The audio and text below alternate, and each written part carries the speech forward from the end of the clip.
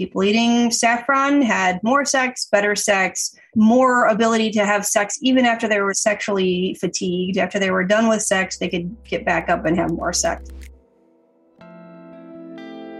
I'm Alexa, and you're listening to That Sex Chick, a Soulfire production.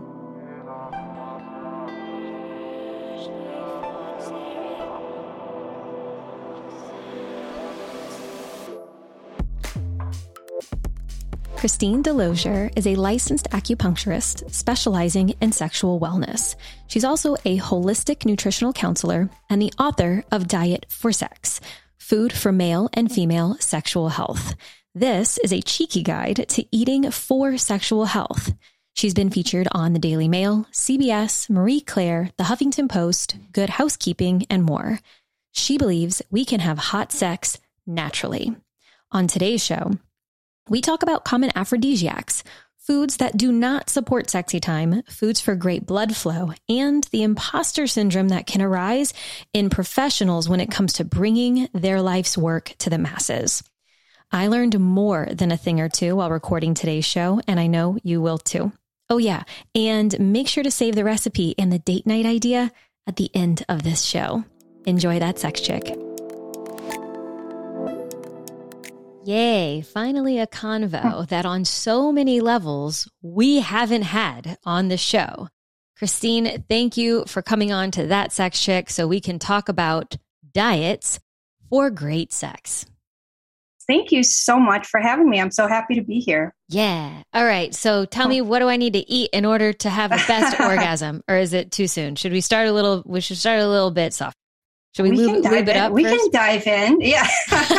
We can dive right in. I mean, that's of course one of the most common complaints that I have from my female patients. They come in and they say, it's so hard for me to have an orgasm. And of course, it just takes me so much longer than my partner. And then, before we get into all of the cultural and historical reasons that could be, we talk about the physiological things, and what we can do. So if you want to have an easier time having an orgasm, easier, better, stronger orgasms, one of the best things that you can do is help your nerves to fire strong, rapid impulses to and from your genitals, because great sex, yes, it's a psychological phenomenon. It is the right person. It is the right mood. It's all those things. But physiologically, great sex is when our nerves are firing strong, quick signals of pleasure. It's when our blood vessels are delivering abundant blood flow, and it's when our sex hormones are balanced. And that's when we have the best sex. So if we want to strengthen those nerve impulses, we want to eat the right foods that help that along, because life damages our nerves. And, the environmental toxins that we're exposed to, the foods we eat, the lack of exercise, all of those things cause oxidative stress to the nerves. And what it does is it slows them down, and that's measurable. We can actually measure how quickly an impulse travels from one end to the next in your body.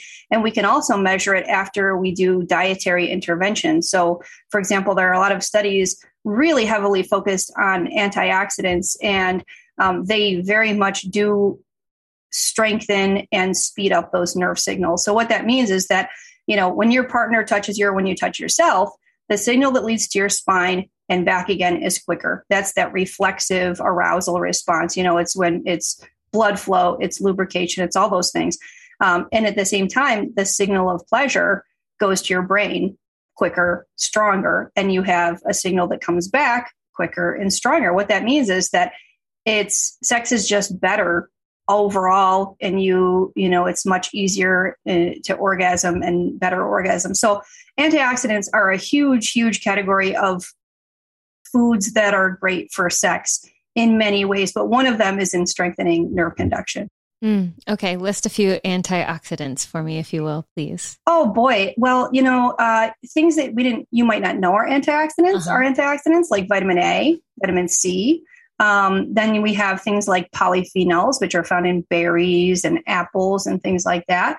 Polyphenols are a strong antioxidant, which will, it'll help your blood vessels. It actually helps the integrity of your blood vessels. It strengthens nerve conduction and protects all those vessels against damage. but it also actually has an immediate effect on blood vessels. So what they do, science nerds like myself, sit around and measure how much blood flows through one particular artery at a given time, and then measure it after, somebody eats apples or after somebody eats a big steak, and see, which one's better? When do we have better blood flow? And we find that after eating something rich in polyphenols like apples and berries, we have measurably better blood flow afterwards. And what the reason for that is that those polyphenols actually immediately make those blood vessels a little bit more elastic, and therefore they're able to deliver a little bit more blood flow. So some of the foods that we eat have a short-term benefit to sex as well as a long-term benefit. Yeah. I mean, I think that there's probably, for some people, if they eat a lot of, let's say, antioxidants, or if they just care simply, like they just like really care, and food is a lifestyle. I think, okay, so I can go back to when the lubes happened, like lubing things up. I'm like, I just wanted to jump in, like, let's talk about it. Like, let's see some of the foods with the antioxidant category. And I'm sure that there's more categories to dig That was into. A little aphrodisiac. Yes, that was just a little warm up. A little amuse bouche. So like for Jordan and I, my husband and I, it's very much like our way of living matches like the foods that we eat, just the relationship that we have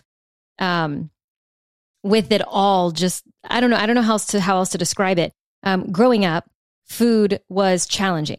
Growing up, it was from a small South Louisiana town, single mom, hamburger helper was my primary diet, and cheeseburger macaroni specifically, and kids' cuisines and all that. And so like food was just like a thing that you ate, and it was for gratification and all of that. And it wasn't for health, so to speak. It was like you eat food because you're hungry, and you eat this many times in a day and all of that. And it's been so incredible, like just individuating from the town, from the family and all of that. And then going, I cannot live this way. I'm not functioning properly. I had my gallbladder removed when I was 17. Like I just had a lot of challenges with that. And then started shifting my thoughts around it and my mindset, and started the painful process of making different choices that were very much conscious incompetence, and then conscious competence. And then now it's just like, it's much easier. I can navigate like life and food and all of that in a different way. And so now food has become like, I'm going to eat things for my sex life, and I'm going to eat things for the helping my gut, because I'm challenged by SIBO and SIFO, and we got mold and all that going on, living in the areas that I've grown up in and as an adult. And definitely getting together with my Greek god of a husband, who just like is the marker of health through and through. And I keep going like, for sure there is something that's not quite right in that system. And then he gets it tested and he's like, nope, I'm perfect. And I'm like, of course you are. Please, our future children, give them all of these genetics. But anyway, so it's just, this relationship with like food and all of that. So when I hear these pieces of like dieting for great sex, or like just not dieting for great sex, but like the diet that one could have that would inspire a lot of like blood flow and hormone balance and all of that. And I'm sure you're going to dig into that even more, which I'm really excited about. Yeah. I can relate to what you were saying. I too grew up in a single parent house, and, my mom was working 2 or 3 jobs always to support us. So we ate from a box. We ate frozen dinners all the time. We ate canned stuff. We ate the fattiest, greasiest, saltiest stuff. And that was, back then it's like, that was when the first generation, I think, of kids who weren't usually getting their meals from home, where their parents were cooking it, mom generally, cooking it. And so we, as a society, we embraced this whole wave of packaged foods. And now we're seeing just how that's affecting our clitoris and, our penis and depending on who we are. So all that stuff, you don't think when you're 10, 11, and 12 years old that all that stuff you're putting into your body is going and depositing fatty accumulations in the arteries of your clitoris. And, it's going to stay there. We don't think about that stuff. Yeah. Is it reversible, these deposits and things that you just mentioned? Is it something like you can eat and you can change ways of living, and that blood flow and all that can move around or be different? Yeah, there's a lot that we can do. One of the cruel jokes of Mother Nature is that the arteries of the clitoris, penis, and vagina are among the smallest in the body. And what that means is that long before you see plaque accumulation elsewhere, you see any kind of signs of heart disease or anything like that, you see sexual decline, like less pleasure, weaker erections, things like that, because those are the first to get blocked because they're so tiny. Yeah. So, but that accumulation, we think it's like a problem of somebody in their 50s, 60s and above, but it's actually not. They did these studies where they did autopsies on people who died young, in combat or in car accidents. And they looked at their blood vessels and found that people right out of high school already have fatty accumulations beginning to develop on their arteries. And what that is that's early heart disease. I mean, that's early cardiovascular disease. And it's always been thought of as something that's progressive and irreversible. It's like you can slow down how much is accumulating, but it's not going to reverse. But actually, they're finding more research modernly that's not entirely true. One of the best things that you can eat for great sex are leaves. And we can talk about why.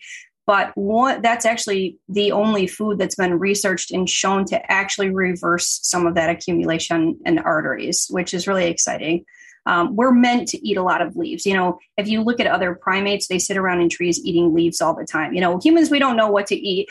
We've lost our way. Other animals, they seem to know what to eat. We don't really, but we should all be eating a lot of leaves. Yeah. Yeah. Regardless of what you think about the teeth and all of the we're omnivores, or if we're supposed to be only herbivores, or we know a few people in the biohacking community that are only carnivore, at least for now, until something happens in their biomarkers, right, and then they change their mind. Yeah, I mean, the closest primates to us, they eat lots of leaves. They eat lots of fruit. They eat lots of berries. They're chimpanzees. A much smaller portion of their calories comes from animal products. I think it's like about 7% of their calories. Our closest genetic relative takes in about 7% of their calories from animal products. Interesting. Yes. Okay. All right. Yes, you were right. Nature, cruel and unusual punishment there with blocking the tiny arteries first. Yoni Pleasure Palace. Y'all, this is my go-to sacred sexuality brand. I have absolutely loved every single YPP piece that I've added to my collection. Just a day ago, Jordan read erotica to me while I played and explored with the Sacred Squirter. Pro tip, run any of their crystals or glass toys under hot water, get them to body temperature, unless of course you like them cold, and play and explore your body using every edge, curve, or ridge on these magically crafted items. And second pro tip, do all of this playing and exploring on one of their waterproof blankets.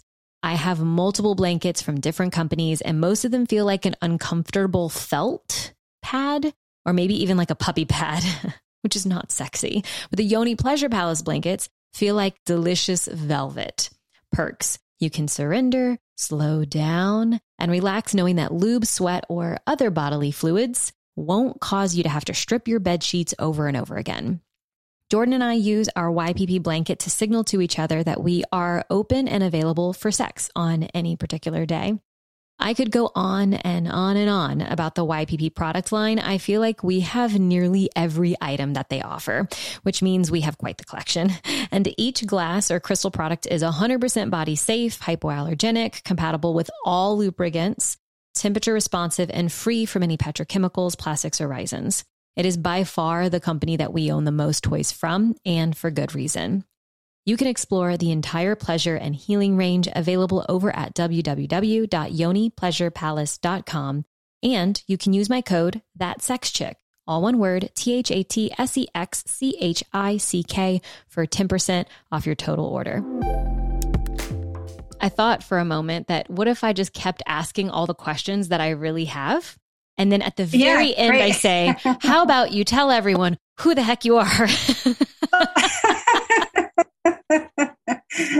So I'm just going to karate chop and say, we want to tell everybody how you have all of this knowledge and how you came to yeah, sure. be Okay. Before I just keep going in. Yeah, sure. Okay. So my name is Christine DeLozier. I wrote a book called Diet for Great Sex, Food for Male and Female Sexual Health. And it is focused on what foods we can eat to improve our sex life, to improve what we talked about, the trifecta of great sex. And how I came to be in a position to write this book is, well, first of all, I am an acupuncturist and herbalist in private practice, specializing in sexual health. I have, some certifications and things in holistic nutrition and, trained in dietary, traditional Chinese dietary therapy, that sort of thing. I was trained as a research scientist, so that's where all the science comes in. I have, of my, it's a total of like 75,000 word book. I think about 15 to 20,000 is actually the reference section. So I reviewed a whole lot of research in doing it, but it's fun. It's like fun look at the science of it all. But I wanted to make sure that I could prove everything that I was saying, that it was actually backed by science. So that's how I came to write that book. And that's why I'm here talking about it. So good. And how about the more personal story? Like maybe some highlights of the personal things that really stood out to you that are like, oh, this is leading me in this direction. Because talking about food and also talking about sex, I'm sure that there's some reasons. Like I have my reasons that I have a whole company of people moving and grooving and helping others with orgasms and sex and all that stuff. So, and having better relationships and all of that. It's all a big mirror. Well, honestly, I've always wanted to do something meaningful with my life. And so one day I just had a patient who came into me. I was treating a lot of back pain, neck pain, headaches, things like that. And he asked me if I could do something to help him have stronger erections.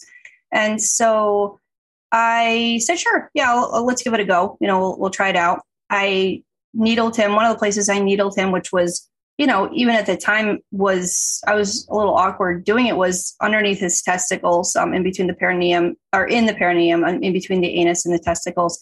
It's a major crossing point of nerves associated with sexual function. And he had such good results. And it made such a difference to his relationship with his wife. He was so, so happy with the results. And then I had just a patient after that who had really good results. And this is, from the field that you work in, just how difficult treating erections is. Treating any kind of sexual dysfunction is something really challenging to treat. And the fact that we were getting such good results, it made me feel like this was a meaningful way to spend my time. I mean, personally, even more personal, a little bit about my background. I was a single teenage mom. I grew up with a single teenage mom, college dropout. And, getting to this point was a very long road. And of course, I've always loved food along the way. I love the aesthetic of food. I love, all that stuff. And I grew up poor, kind of poor relatively. So having good food around me was such a luxury that I don't know. I mean, I developed a passion for food, making it look pretty, taking photos of it, trying to make recipes that looked good, taste good, and are healthy, because I've always kind of had this belief that the natural approach to health is probably the one that works best, so that's kind of how my whole philosophy in life and kind of how I got to be there, if that makes sense. Or maybe I was kind of jumbled and rambling. I don't know. know. I think it was great. You grew up with your circumstances, and it sounds like your relationship with food, and then eventually sounds like you fell in love with making it pretty and finding stuff that tastes really good. And yeah, I would imagine eventually actually enjoying the luxuries of good food. Yeah, absolutely. Yeah. So good. So something that I've read through lots of your posts on Instagram. I've taken a look, and you were recommended by two private clients of mine from this past year. in 2021, Rachel Main, who has a podcast, and then Jordan Donnell, who has a podcast as well. So if y'all are listening and you like my show, then chances are you'll like my client shows as well. And I know that you've been a guest on both of theirs. And so in getting the referral, and when then you messaged me, I'm like, oh, this is a great conversation and opportunity to crack open health discussion around the health discussion that also includes sex, or includes sex specifically. Like, we're going to go there under the understanding of like health and food and diet and all of that, and sex, which is not something that a lot of people can even come onto the show and really speak to. Like, it's pretty rare that I have someone that's like, oh, I specialize in this. In fact, you're the first person that I've interacted with on that. So I snooped around. I looked at some of the other shows that you'd been on and all of that. And then eventually I got to a post where you talked about imposter syndrome. And there was something in that that resonated for me, and resonated on in my own personal journey there were times where I felt like my brand and everything was geared to great relationships, but maybe my relationship wasn't so great at that time. Or it was geared towards helping people with their sex lives, but mine was non-existent. Like, a lot of this, like, do I have what it takes to actually show up in this space and communicate in a way that people will listen to me? Is my story a detriment to this whole process, or actually the reason it like gives me the platform that proves to the world that this is exactly what I'm supposed to do? And so I would love to hear a little bit of your perspective on that, and like actually getting to write your book. Yeah. So I think the post you're talking about was an article I wrote that was called Fat Chicks Writing Diet Books, ? And, I have 4 kids, and I definitely not the same size I was before I had the 4 kids.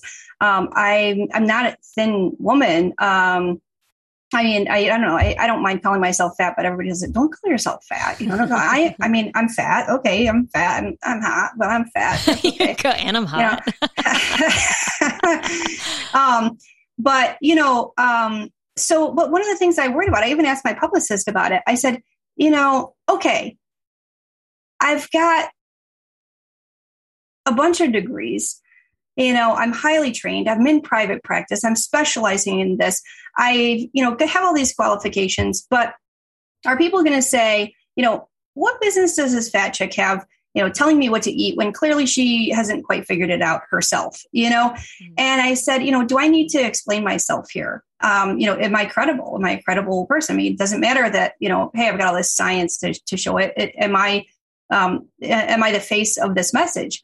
And, it just, it kind of brought a lot of that stuff you were talking about, the imposter syndrome, into play. I mean, every person who doesn't conform to the media expectation of what beauty is, has a reckoning that they have to do. They have an acceptance process of loving themselves, liking themselves, and recognizing their worth and their beauty. And kind of, I took a couple steps back at that moment from all the progress I had made. I mean, when I was in my 20s and 30s, and I had 1 kid, and I lost a whole bunch of weight, and I felt really good, but I still wouldn't wear a bikini because I just felt like I've got this pouch. I'm not gonna wear a bikini.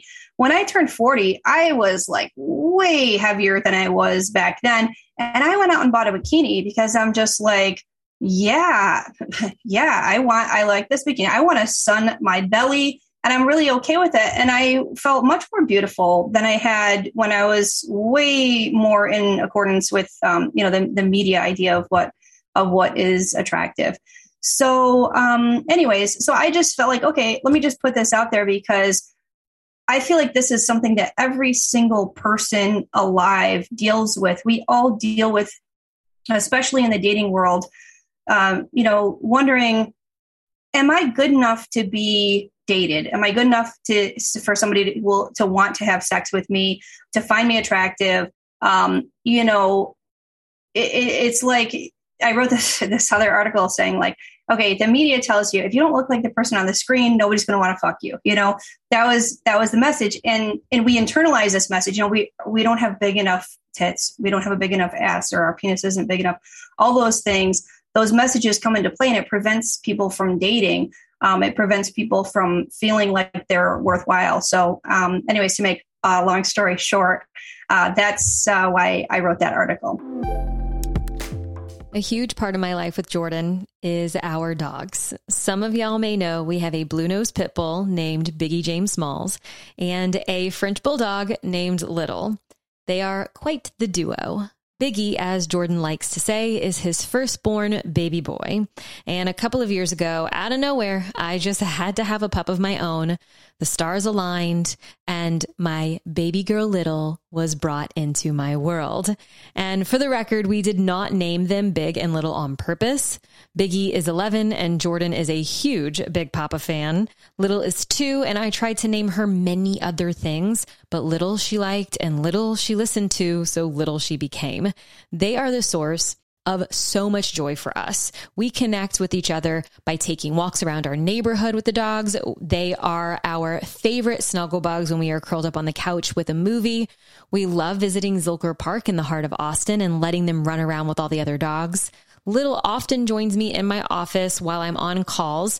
I often refer to her as the Sex and Love Co. mascot, unofficial mascot. And Jordan loves taking Biggie to swim a few times per week. We are absolutely convinced that he was a sea mammal in a past life. As Biggie has gotten older, we've noticed that after big trips to the park or long swim sessions, he's a bit slower to move around later that day and the next day. His joints get a little stiff and sometimes are even painful. Our vet recommended we try adding pup-friendly CBD oil into his diet. I had no idea that dogs have an endocannabinoid system just like humans do. So we've recently upgraded the treat jar over here to the CBD dog treats from Cured Nutrition. We also started adding a few drops of Cured Nutrition CBD oil to Big's food every so often to help with the discomfort in his hips and his shoulder joints due to arthritis. Little isn't left out of this either, though. She's a small dog with anxious tendencies, kind of like mother, like daughter here. So she gets a few drops when I know we'll be traveling or having an event at our house. Both of them get a little CBD when the holidays are upon us and fireworks might be going off around our neighborhood, or when the weather says a thunderstorm is coming. So it's really quite sad to see Big saunter around the house. He's this big, jacked pit bull, but his tail goes right between his legs and he can't get close enough to Jordan or I. We treat our pups like our children. We love them dearly, and it's important to us to make sure that they have a great quality of life. To give Cured Nutrition a try, whether it's their pet products or their human ones, head to the link in my show notes. Not all CBD is made equal, y'all, and Cured Nutrition is literally as good as it gets when it comes to ingredients and, of course, high quality, full and broad spectrum CBD. We are incredibly considerate when it comes to choosing what goes in our bodies as well as our pups. It's our plan for every member of our family to live a long, healthy, happy, and pleasurable life. Check the show notes for more info and make sure to use the code ThatSexChick, all one word, for 10% off your order of items not already a part of discounted bundles. I love that. And I'm sure, like you said, so many people would resonate with what you were sharing. Like, yes, you are communicating, your Instagram is Diet for Great Sex and all that, but there's so many other elements to who you are and what you do that people can relate to and connect with you on. And so they might go, yeah, whatever, Diet for Great Sex. But then they read that post, read that article, which is not directly about what to eat or how to, proportions or whatever. And they go, oh, there's realness here. I'm going to check her stuff out. And so that's a testament to, like, there are times whenever I'm sharing, well, actually right now at the point of this recording, I am in the throes with functional medicine and doing all the testing and stool testing and blood testing and urine testing for all these things to try to confirm what's going on in my body and so that I can eat accordingly to help just get the bugs. I'm just going to call them bugs, get the bugs out so that I have a relatively clean, I want to say palate, But so my insides can process and digest and hold on to micronutrients at all. At this point, I'm just dealing with borderline, dysbiosis for sure, and malabsorption, and I'm eating all the right things, but I'm not able to keep the nutrients, So I have low storage, high intake, low storage. Something's not quite right there. And so I've been sharing a lot about that because for me, which I'm sure you can speak to this on some level, with whatever is going on in my system right now, it causes really uncomfortable, borderline painful bloating. And if I am puffy and I am bloated, sex is absolutely not available for myself and for my partner. I'm uncomfortable. I dealt with constipation for many years post gallbladder. It was the opposite challenge at first, and then it quickly went into constipation. And then if that's the case, then sex is also not on the table. So just this inability, because you said antioxidants at the beginning, and like this at first, the inability to even go to the bathroom. So my detox pathways not happening, blood flow. There was so much. And when you said berries, I was like, fiber.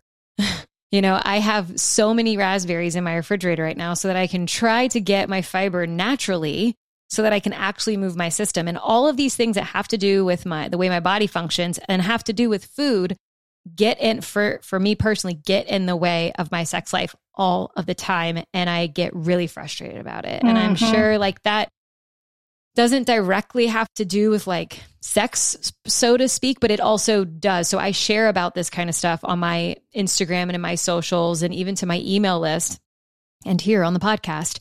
Because I just feel like it's so many people are like, yes, she's not perfect. Cool. Yeah. I mean, the book is not about losing weight at all. It's just about having better sex and having better sensitivity. And, as far as our gut goes, our gut affects everything. It affects all those three pieces of health. It affects, our blood flow. It affects our hormones, and it affects, for sure, our nerves as well. One of the amazing antioxidants that I just love, I actually have a whole chapter about it in my book, is mushrooms. And they do have a tremendous effect in a well-documented, well-researched, proven effect on nerve conduction and nerve strength and speed, particularly things like lion's mane, but even other plain white button mushrooms, because they're loaded with antioxidants. They're also, the coolest thing about them is that they have all these tremendous effects because of their effect on the microbiome, which is so cool. So all the research out there shows that, even your white button mushrooms, for example, increase the diversity, the biodiversity of microbes in your digestive tract in a positive way. And different mushrooms affect different organisms specifically, but in general, they improve the microbiome. So, for example, they did this one study on, it was on obesity. It was, they had this group of obese rats, and they fed them reishi mushrooms, and the rats lost weight.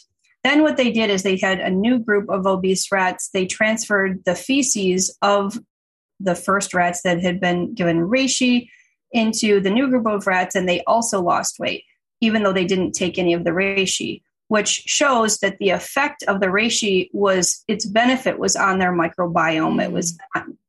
It was not from just the nutrients of the reishi, if that makes sense. Yeah, that's super interesting. And I really wish I liked mushrooms. Well, if you don't like mushrooms, I have there's actually the recipe in my book. Chaga is for you.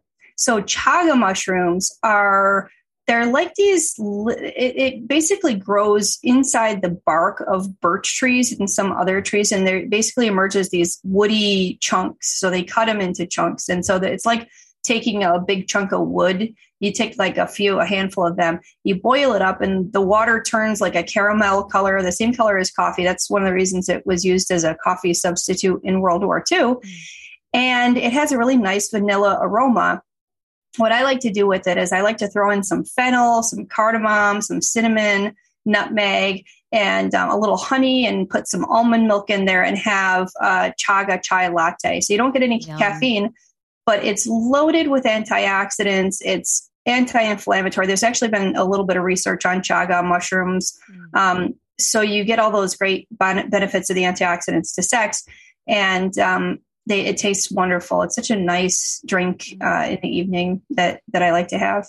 So good. Yeah. We have one of the sponsors of the show is a company called Everyday Dose, and they have a mushroom latte that has chaga in it. And I've been slowly but surely, it wasn't slow. I felt as though around the time when Jordan and I were getting married that I was really frazzled and very stressed out. And so I was like, I think that the coffee that I'm drinking every day is not helping this situation. Yeah. And so I went for a coffee alternative that is lion's mane and chaga and L-theanine and suntheanine. And it's like about a third of what of the caffeine would be in like a full cup of coffee. And so I'm slowly on my way to like not having so much caffeine. But so because my whole idea is like if I have a lot of anxiety, then that's also getting in the way of great sex too and connection with each other.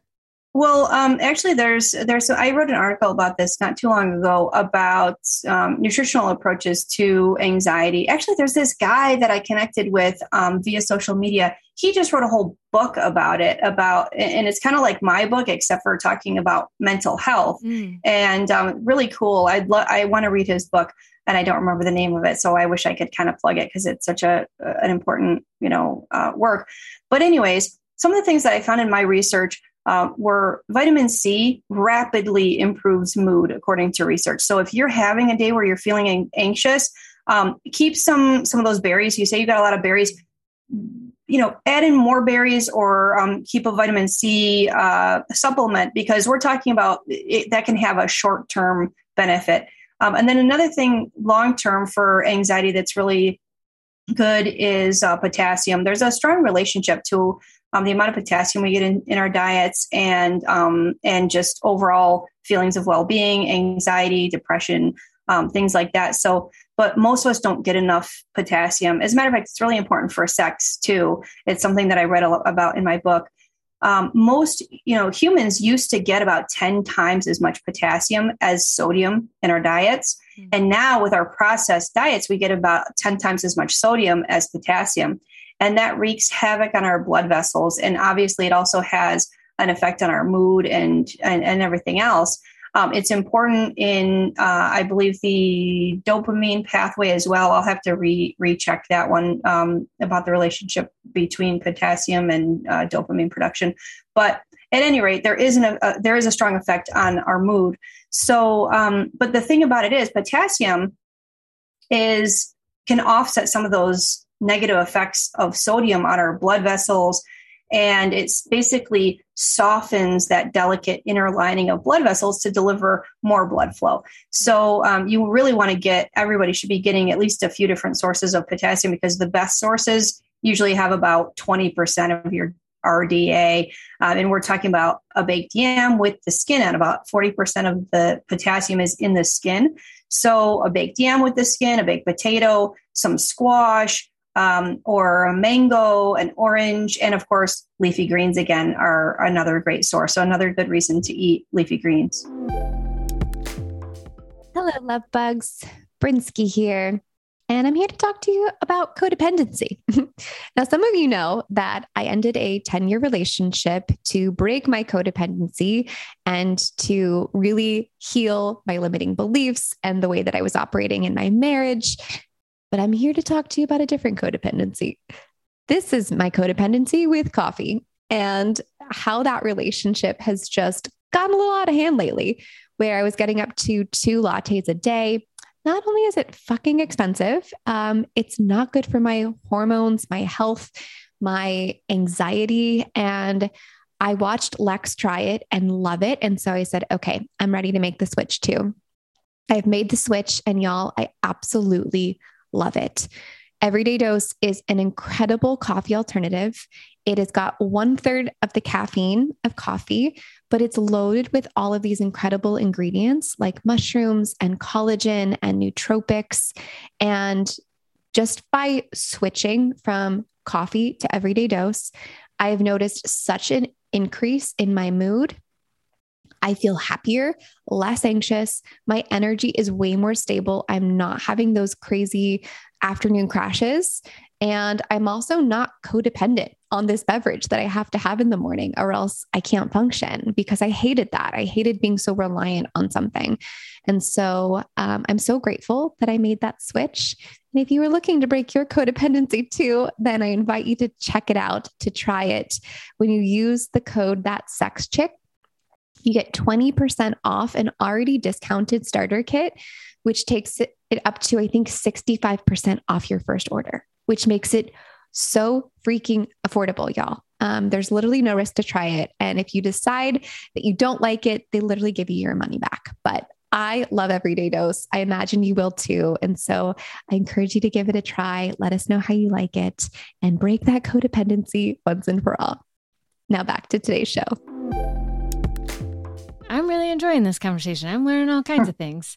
So thank you. And bringing it to specifically the topic of food for great sex and or even great oral sex, because I'm sure that gets asked as well, like what food helps for great oral sex for a variety of reasons. I'm sure that there's some food that doesn't lead to sex. So I'd love to hear what some of those are, because earlier you said something light and then you said steak. And in my mind, I went, that feels heavy. So I imagine all of the focus of the body goes to the stomach and trying to process that. And so just by context clues, I imagine that some heavy animal proteins might not necessarily help the system, but I'm not sure.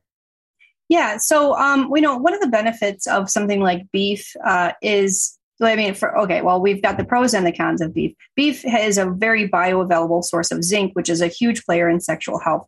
Anybody who's doing plant-based, what you want to do is make sure that you are getting the zinc from your food, because most of the protein sources like beans and, other legumes and grains, the zinc is bound to a substance called phytates. And that's why people throughout history have soaked or sprouted your grains and legumes, is because it releases those phytates, and then your zinc is bioavailable. It's absorbable by the body.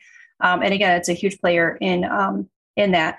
The con, of course, with red meat is all the fat. And when you eat a greasy, fatty meal, it disrupts your hormone. It does a whole number of things. I mean, one fatty, greasy meal will actually, in the short term, dump testosterone. So it's one of those things you don't want to eat in your date night sex menu, because you can actually measure it a couple hours after a greasy meal, your testosterone will be lower. And so you're not going to be as in the mood for sex.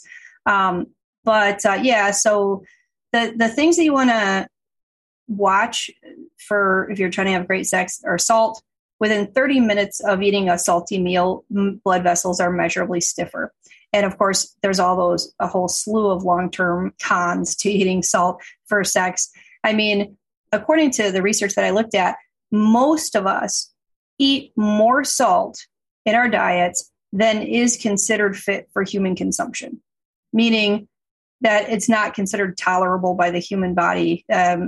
It's more than is considered. It's like to the level of toxicity, basically, that we're eating salt. So salt is one.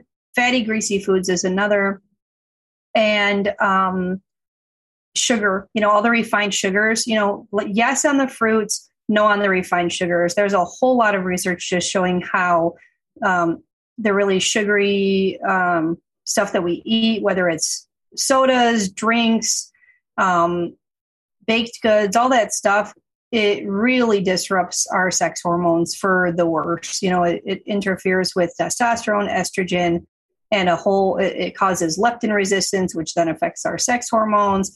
It's definitely not good for sex. And a sugary meal, anything that spikes your glucose levels will also drop testosterone in the short term as well. Yeah. And yes, my wheels are turning. So a meal that is fatty, greasy, salty, and sweet would just be like, absolutely not. Right. Yeah. Right. I mean, so if the goal is having great sex later in the day, that's not how you set yourself up for it. Right. Well, I have a date night sex menu in the book, and those are all the things that were shown in research to have an immediate effect on blood vessels, or advice on staying away from the things that'll dump your testosterone. But there's a few things that actually were shown in research to have what we call a postprandial effect, meaning that it's within that 2-hour window after eating, they actually have some kind of an effect. So again, you're staying away from your, sugary, salty, fatty foods. But if you have an omega-3 fatty meal, like, salmon or something like that, it actually has the opposite effect on your blood vessels. So it actually makes them more elastic.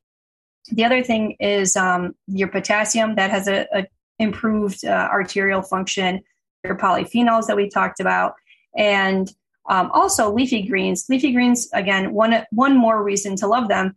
Besides them they're actually high in zinc, and they actually have been shown in research to reduce cortisol, which means that it reduces that stress hormone. Another reason which you would benefit from that, especially just from the cortisol reduction, but all of us do, because cortisol sabotages testosterone.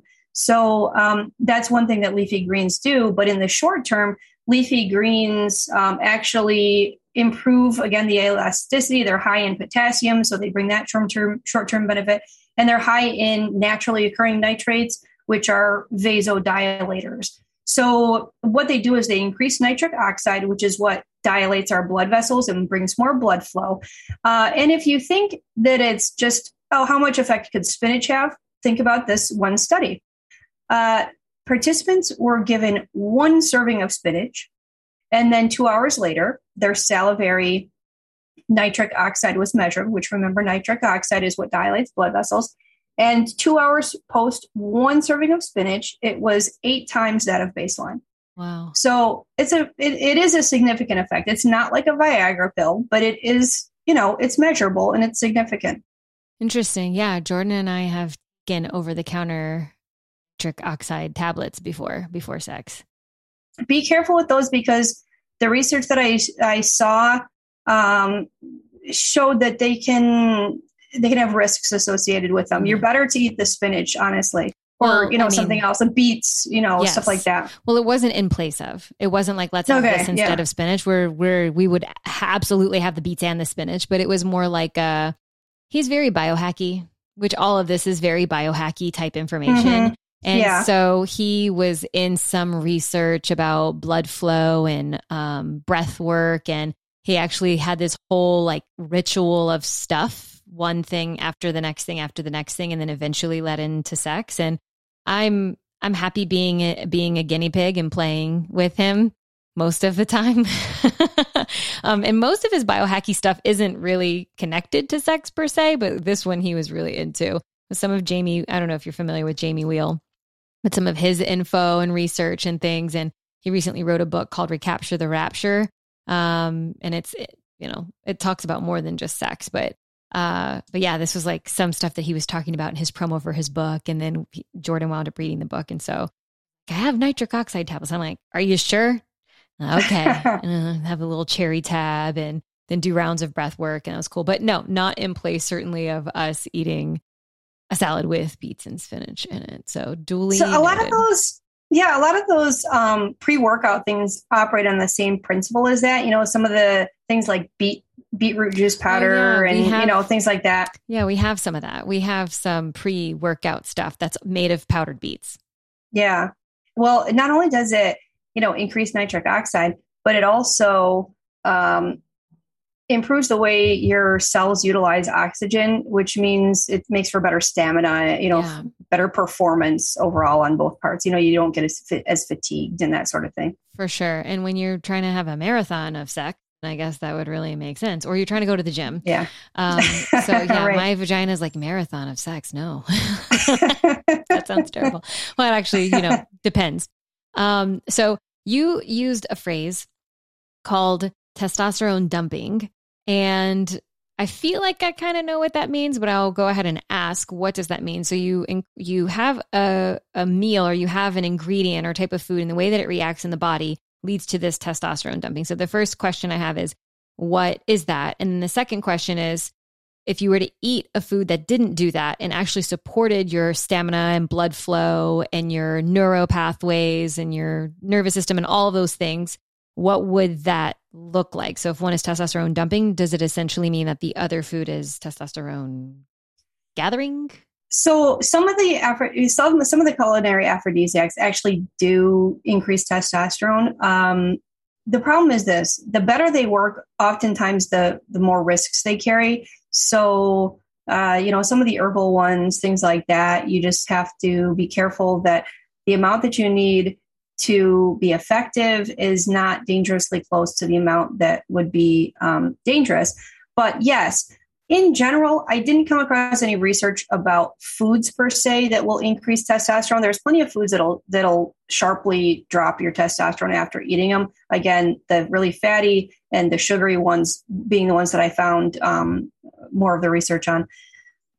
Things like, there are some culinary aphrodisiacs in my book. I have a whole chapter on aphrodisiacs. I tried to stick with the ones that had some research to support them. Yeah. I didn't include the ones that I didn't find it, but even the ones that are included there, they only have like a few studies. It's not a huge body of research. Yeah. So, and some of them operate effectively by increasing testosterone. So something like cloves, for example, cloves were one of the aphrodisiacs that worked in the short term. So there was one research study that showed that 2 hours after eating cloves, people had better sex and were more satisfied.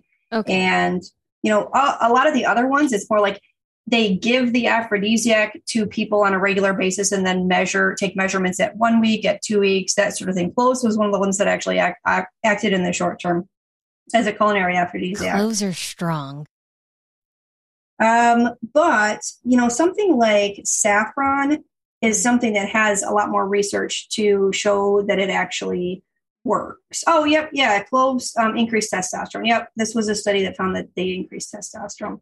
So something like saffron actually has a lot more studies than all the other aphrodisiacs. And it did show that, people eating saffron had more sex, better sex, and, more ability to have sex even after they were sexually fatigued. After they were done with sex, they could get back up and have more sex. So that's a nice one. Yeah. I have some recipes online with that. So good. Okay. So then essentially kind of going back to my original question, testosterone dumping, would that mean that they eat this stuff and then testosterone is just excreted? Like it just drops, it stops production? How that actually looks. See, okay. So every hormone in our body has natural fluctuations, throughout the day, depending on our needs, the needs of our body. And so, we have these negative feedback systems that tell us, how much of one thing to produce. So typically, some of these feedback systems operate on if levels of one substance are high, then that triggers either the halting in production of another substance. So that's how I would see it. It's probably, just, the body releasing or producing less testosterone in that particular time period. Got it. And testosterone I've always understood is the main sex drive hormone. It's one of them. Yeah. I mean, it's hugely important in male and female libido for sure. Okay. For sure. I mean, but the other ones are important. So are we looking for essentially foods that in either in theory or small studies or whatever increase testosterone, or we're more looking at that but also primarily things that increase, like you were saying, the blood flow? So the thing about it is this, I mean, we don't want too little, but we don't want too much. The thing about testosterone is that it tends to decline with age. So we're usually looking to boost it. Mm-hmm. That's why there's always that focus on increasing testosterone. We know that, for example, even females who complain of low libido, sometimes when their doctors will supplement with testosterone, and it will help their libido. So we know that. Having said that, too much testosterone carries health risks, in the sense that you don't want to just raise it. Every time you raise or throw one hormone out of balance, a whole slew of other hormones get out of balance. And so that's why people rarely present with just a single hormone being out of whack. It's always like a whole cascade of them. That's why it's like you think about sugar as being, that affects insulin, that affects leptin, but actually it affects the whole thing. It affects all of your sex hormones as well. Okay. How about food that can make oral sex better? Now, Serena mentioned this in my questions here. which I thought was fun. And then I thought to myself, is she talking about how someone's body smells based off of their food? But that's also connected to more of the psychological element for food equal diet equal great sex. Yeah. So I actually haven't come across, I get asked this all the time. I haven't come across any research. I even looked up research to showing, okay, what about asparagus? What about pineapple? Things like that. Yeah. I didn't come across any great research that showed one way or another if if that actually works. So I couldn't tell you. I will tell you this, that sometimes being obsessed with the way we smell can drive us to do some desperate things that aren't good for our vaginal health, So, there's so much emphasis, especially on female genitalia, on odor and things like that. And, that somehow we're disgusting, or that we, people don't want to go down on us because the vagina is a smelly place to be and that sort of thing. Obviously stay clean, but my grandmother told me a story, for example, that, she used to douche with Lysol. And I thought, I'm like thinking, okay, are you a whack job or what? Mm-hmm. Then I went and wrote an article about, sex in different eras. And I found all these articles that were targeted to housewives, basically in a nutshell, saying that their husbands left them because they have a smelly coochie.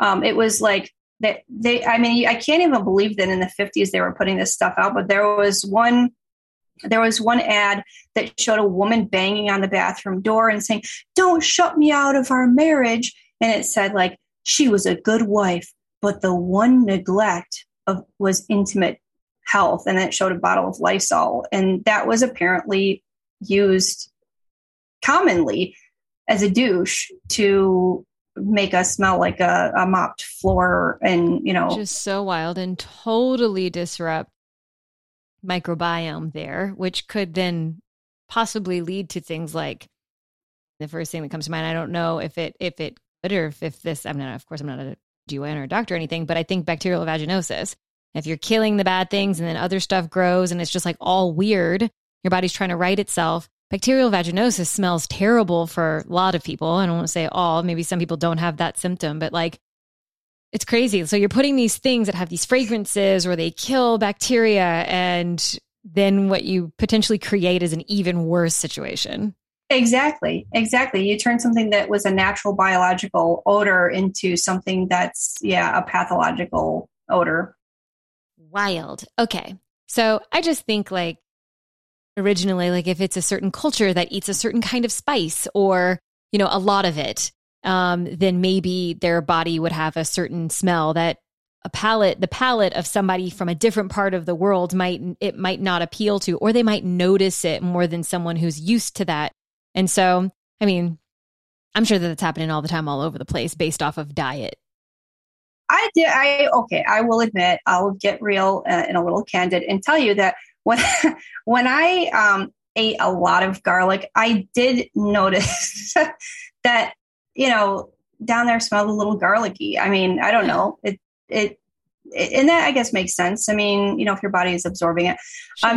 The premise that eating, can affect your secretions and how they taste is definitely, it could be. It's just that people don't pay to have it studied, Yeah. And also, like, you just find you a person that also likes garlic. Right. Like for me, if I even think about garlic, I have heartburn. So I'm not, you just got to find someone that like likes the things you like. And then there you go. Then you're a match made in heaven. So interestingly, garlic, kind of kills bad breath bacteria. So, people worry about bad breath and garlic, but actually it's kind of working for you, Right. There you go. So it kills the bacteria that cause bad breath while giving you garlic breath, not necessarily bad breath, but garlic breath. Okay. Right. So it may or may not affect your ability to seal the sexual deal at the end of a night. I don't know. Right. So I know we're getting towards the end of our time together. And so I want to make sure people have some cool ahas to take with them and some things to put into practice. Like maybe they listen to this episode and they're like, I'm going to surprise my significant other with a meal of ... So let's go into some of the foods because we did speak about the ones that could inhibit. Now let's talk about ones that we could all stand to put into our diet. How about this? I will walk you through an example of a date night sex menu. So all the things we talked about, obviously, if you can try to get in some leafy greens and a baked potato or baked yam for your lunch every day, great, because that's going to give you a whole lot of potassium, a whole lot of some of those minerals and, all the benefits of leafy greens, things like that. But the date night sex menu has a lot of options. I included a whole lot of things, but there's different categories of things you want to include. We talked about them, the polyphenols, omega-3s, potassium, nitric, naturally occurring nitrates. And so what such a meal might look like, okay, for those of you who are plant-based, we're going to do it a little one way. For those of you who are not plant-based, we'll do it a little bit differently. So we can start with a fresh leafy green salad. Spinach is a nice superstar that has a lot of research. We're going to squirt some lemon juice on there. So you're going to get some of our vitamin C, which remember boosts our mood quite rapidly. So we're squirting some lemon on it, and we've got some cruciferous in there. So that's got all those nitrates to open up our blood vessels. It's got the potassium to soften the blood vessels and make them more elastic. And we start with that. We start also with a beverage of some beet juice. You can squeeze some beets. We're going to get a little of that in. Again, more dietary nitrates, dilating those blood vessels. And then we move on to a nice acorn squash. We put some of those aphrodisiac cloves and some nutmeg. We hold the salt. We might put a little pepper on there. And if we're plant-based, we're also going to sprinkle them with some walnuts for the omega-3s, getting our omega-3s in, which again, soften those blood vessels and deliver more blood flow. If we're meat eaters, we're going to throw on maybe some wild salmon as well. And, and then for a dessert, we're going to have maybe a mango and berry parfait, which is going to give us some more potassium with the mango. And it's also going to give us some of those polyphenols, antioxidants, which again, improve arterial function in the short term. So that's a delicious meal. It's very light. It will not make you feel sluggish at all. You'll feel very energized after it, and your blood will be flowing. So, you cook together, have a nice intimate meal prep, a nice dinner, you digest a little bit, fool around a little bit, and then, have a night of lovemaking, and your body's going to be cooperating really nicely with you. Great way to end the show. Everybody, did y'all take notes? Do you have to pull over and write it down? You can listen back. Or you can, of course, purchase Diet for Great Sex, which I'm sure there's many more examples like that and the reasons behind why you're choosing which food groups and foods specifically. And super cool to think about all of the different things that aren't genitals that have to do with the genital.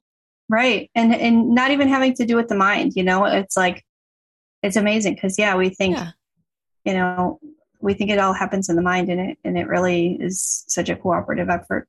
It's many things. And I'm grateful for people because I focus a lot on the mind stuff and the body stuff, as far as the relationship with the mind and the body and all of that. And that's definitely a big part of what our brand and our business is about, is helping people not feel alone, having them feel seen, having them feel heard, but also holding them accountable from a place of love and empathy and compassion. And if you want better, you take responsibility for that. And so I'm really grateful that people like you exist that are and here's the other stuff that you can simply just do. This is what it is, some objective truth, and this is food, and this is, and of course there's, even when I say objective truth, there's many schools of thought, but when it comes to okay, this is an item that will help increase blood flow or will help or this is an item that will essentially have you feel really sluggish afterwards. It's okay, cool. That's something I can put into play right now. Yep. While I work on all of the other stuff in the meantime, and that's brilliant. So thank you, Christine, for sharing your wisdom and your knowledge and your vulnerability and all of the things. I appreciated how you showed up on the show, and I'm excited to do some of your recipes on a date night soon. Cool. Well, thank you again so much for having me on the show, and I've had a blast. Thanks so much for listening to today's show. If you loved it, be sure to subscribe so you never miss a new episode. And if you extra loved it, make sure to leave a 5-star review. I'll see y'all next week.